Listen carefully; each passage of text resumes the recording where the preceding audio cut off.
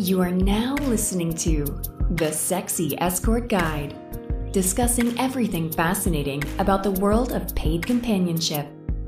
And now, here is your sexy host, Exotic Vivian.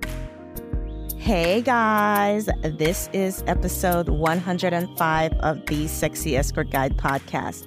I am your host, Vivian, and we are officially in the summer.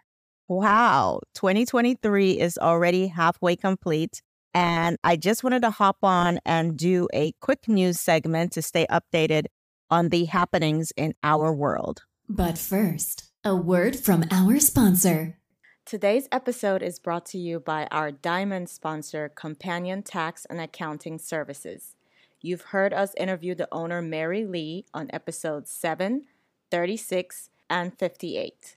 Companion Tax really knows their stuff, and I, Vivian, can personally vouch for them. They are the professionals you need to hire to handle all of your tax, accounting, and business needs. Companion Tax was created specifically with us companions in mind. It doesn't get any more niche than that. They have been in business since 2011 and have become a leading resource for the community. Although based in South Florida, they are licensed in all states. You can visit them at companiontax.com and fill out the new client information form to get started and take charge of your financial future. So this is from the Washington Post, June 30th, 2023. Maine becomes the first state to decriminalize selling sex. I'm not going to lie, when I first saw this article, I gasped, but then as I read on, I realized, just like I had anticipated, that it was too good to be true. So let's dive in, shall we? The state of Maine is embarking on a controversial experiment by partially, keyword, decriminalizing prostitution in an attempt to eliminate exploitation of sex workers. Adopting a model advocates say is a first in the country. Governor Janet Mills, Democrat, signed a bill into law that would eliminate penalties for those who sell sex while leaving in place laws against the purchase of it. So basically, the shitty Nordic model that helps nothing. They basically arrest the clients, but not the escorts. Can anyone guess why this isn't a good thing? Anyway, moving on. The approach, versions of which have been adopted in Canada and several European countries, is championed by many feminists who see it as the best way to stamp out demand for paid sex while protecting those who sell it because of economic need or because they're victims of trafficking. Can't they see how this is very contradictory? If you really give a shit about the women that are doing this because they need to pay bills, why would you want to eliminate demand? Anyways, I'm just going to keep reading. Among its opponents are conservatives who say it could impede efforts to help trafficking victims. That's always the story. Also opposed to the partial decriminalization are those who advocate the full decriminalization of consensual sex work. That would be escorts. We know this doesn't work. You can't be like, oh, you can't buy weed, but you can sell weed. What is that going to do for anyone? I can't. Anyways, cities and states nationally have been reevaluating how commercial sex should be treated under the law. Last year, California followed New York State in repealing a ban on loitering with the intent to sell sex. In 2021, then Manhattan District Attorney Cyrus R. Vance Jr.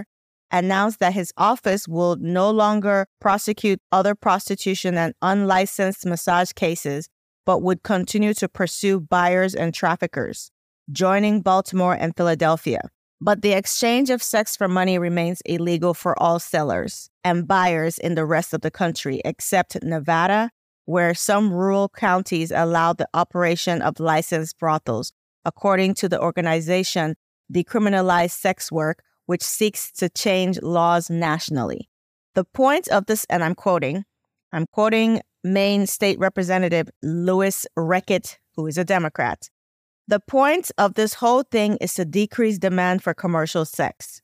Reckitt sponsored the bill, adding that she wanted to do something to help women in the, quote, revolving door to get out of the sex industry. So which one is it? Do you want to banish it altogether, or do you want to help the women that are trying to pay their bills? Like, because all I'm seeing is, while I'm reading this, I'm still seeing that you're trying to save women from the sex industry. Like, I could see if you kept your focus on what you keep saying you're keeping your focus on, which would be trafficking, especially when it comes to children. But no, you guys don't want to put your focus on there. You want to focus on adult women who are consenting to do this for a living. I'm going to keep reading. Reckitt said police traditionally have used the women they arrested for prostitution to get the people trafficking them. Now they're going to have to arrest the Johns and lean on them to find out where the trafficking is coming from, she said. Well, if you have to lean on the, quote, victims to find who their pimps or, bad guys are, that's already a flawed strategy. You're still ruining people's lives. Anyways, Trisha Grant, 44, who said she was trafficked into the Maine sex industry at 15 and now works with an anti-trafficking nonprofit organization called Just Love Worldwide, praised the new measure as a way to stop, and I'm quoting her, stop law enforcement from continuing to arrest and put charges on the people being victimized. Many who sell sex do so because of force or life circumstances, then struggle to obtain housing or loans because of their criminal records, she said. There's just so many moving parts to this. And I'm quoting her some more. It's a starting point for the big changes that are going to continue to occur, not only in Maine, but also in our country. And then another bill to seal criminal records of women who have been convicted of prostitution is moving through the legislature. Both chambers of Maine's legislature are controlled by Democrats. Not that that means anything, because I feel like they're both the same, but that's a story for another day. Opposition in the state house to the bill, which also upgrades the commercial sexual exploitation of children from a misdemeanor to a felony, as it should, came largely from Republicans. And I'm talking about the charges. You definitely should not be a misdemeanor for exploiting children. Like, definitely, it should be a felony. Representative Jennifer Poirier, a Republican, said, and I quote, "It has to be an all or nothing scenario for the police to be able to do their job." Really? Jennifer is a member of the Maine House Judiciary Committee who opposed the bill. Another GOP opponent, Representative Rachel Henderson, said that outlawing the purchase of something but allowing the sale of it made no sense. This, I agree. I agree with her on that, but I know she's trying to criminalize it altogether, so that I don't agree with. But yes, outlawing one side but not the other makes no sense. Others say they think the law does not go far enough. Daniela Cameron, the deputy director of the Maine poverty outreach nonprofit group Preble Street, said that she supported the decriminalization of selling sex, but that penalizing buyers pushes the industry further from the margins, and therefore increases the risk of violence towards sellers. She said that truly addressing trafficking would require tackling root causes such as homelessness, poverty, hunger, and immigration laws. The legislation carries no new funding. Why am I not surprised? The partial decriminalization approach, known by advocates as the Nordic model, because it was first adopted in Sweden, is based on the notion that the exchange of sex for money is almost always exploitative and therefore should be eliminated. Again, false claims, but hey, people are going to think what they want to think. Quoting Reckitt again, "It denigrates all women when some women are being bought and sold." Really?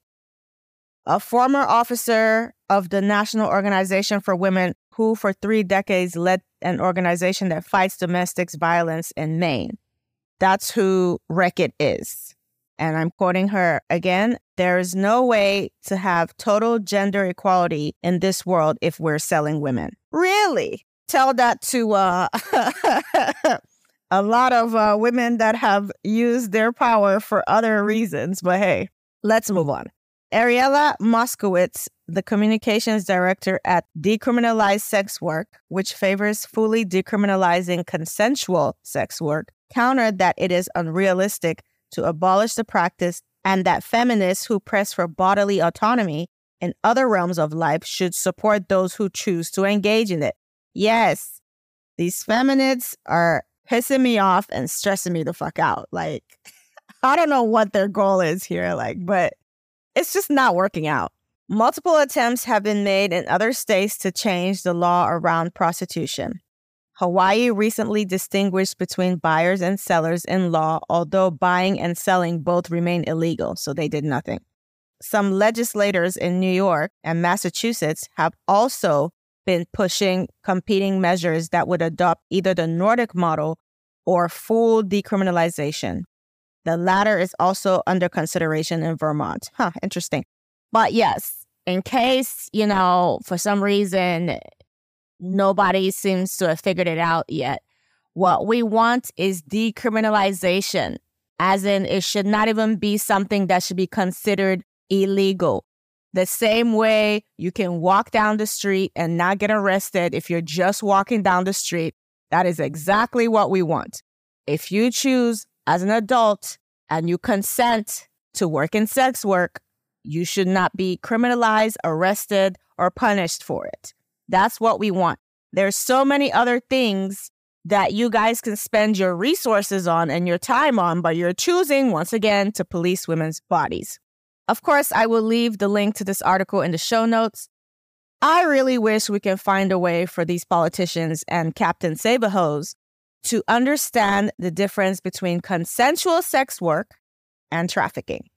There are plenty of adult-aged women who get into sex work for other reasons besides poverty and being forced against their will. Yes, there are people that are in survival sex work. We've talked about it many times, but there are a lot of people who are doing this as a choice, myself included. It's not because I couldn't go use one of my 5011 degrees to get a job in corporate America. I just don't want to. I rather run my life as I see fit, and this is the best type of work for me, especially because I'm so good at it. Why will I not want to do something that I'm good at? I can literally do this in my sleep. No one's forcing me. We really need to find a way to distinguish between one and the other. And I honestly think that their quote-unquote concern is really masking their disdain for sex work, and that they see it as immoral and degrading to women, as you heard so many times in the fucking article. You want to know what's really degrading to women? The fact that our wombs are still on the legislative ballot and we cannot make a decision on what we want to do with our uterus without getting permission from the government. Even birth control is not covered, but apparently Viagra is. Another thing that's degrading to women, the last time I checked, there is still a gender pay gap, and even more so for Black women. There are still predators out there raping women. How about the government focus their efforts and put our tax dollars towards righting those wrongs and leave us the fuck alone? Let consenting adults do what they want to with their own bodies. Please. For the love of God, I bet you if you did that, you would actually find it a lot easier to find these fucking traffickers. You really would. Because then they can literally run to the cops without being afraid of being arrested. Did you ever think about that? They can literally run to the police station, call 911 to come save them without fear of being arrested and having a record. But because everything is criminalized, they can't do that. For some reason, the victim is always to blame, as we all know. It's always victim blaming. What did you do? What were you wearing? So, anyways, I just thought this was a very interesting story. And like I said, I had my hopes up for 2 seconds and then I realized it was bullshit. But perhaps it's a step in the right direction. I don't know. What do you guys think? Send me an email, vivian@tsegp.com, or comment on IG or Twitter under this post. I just say, let us continue to drink water and mind our business and continue to prosper. I will catch you on the next episode. Have an amazing summer. Bye! Be sure to follow the show on Twitter @TSEG Podcast and on Instagram @TSEGP. Join our Patreon page for exclusive videos on dating, sugaring, and freestyling tips for both the gentlemen and ladies. Patreon.com/TSEGP. Follow your host Vivian on Twitter and Instagram @ExoticVivian. please leave the show a 5-star rating on iTunes. Until next time, keep it sexy and stay receptive.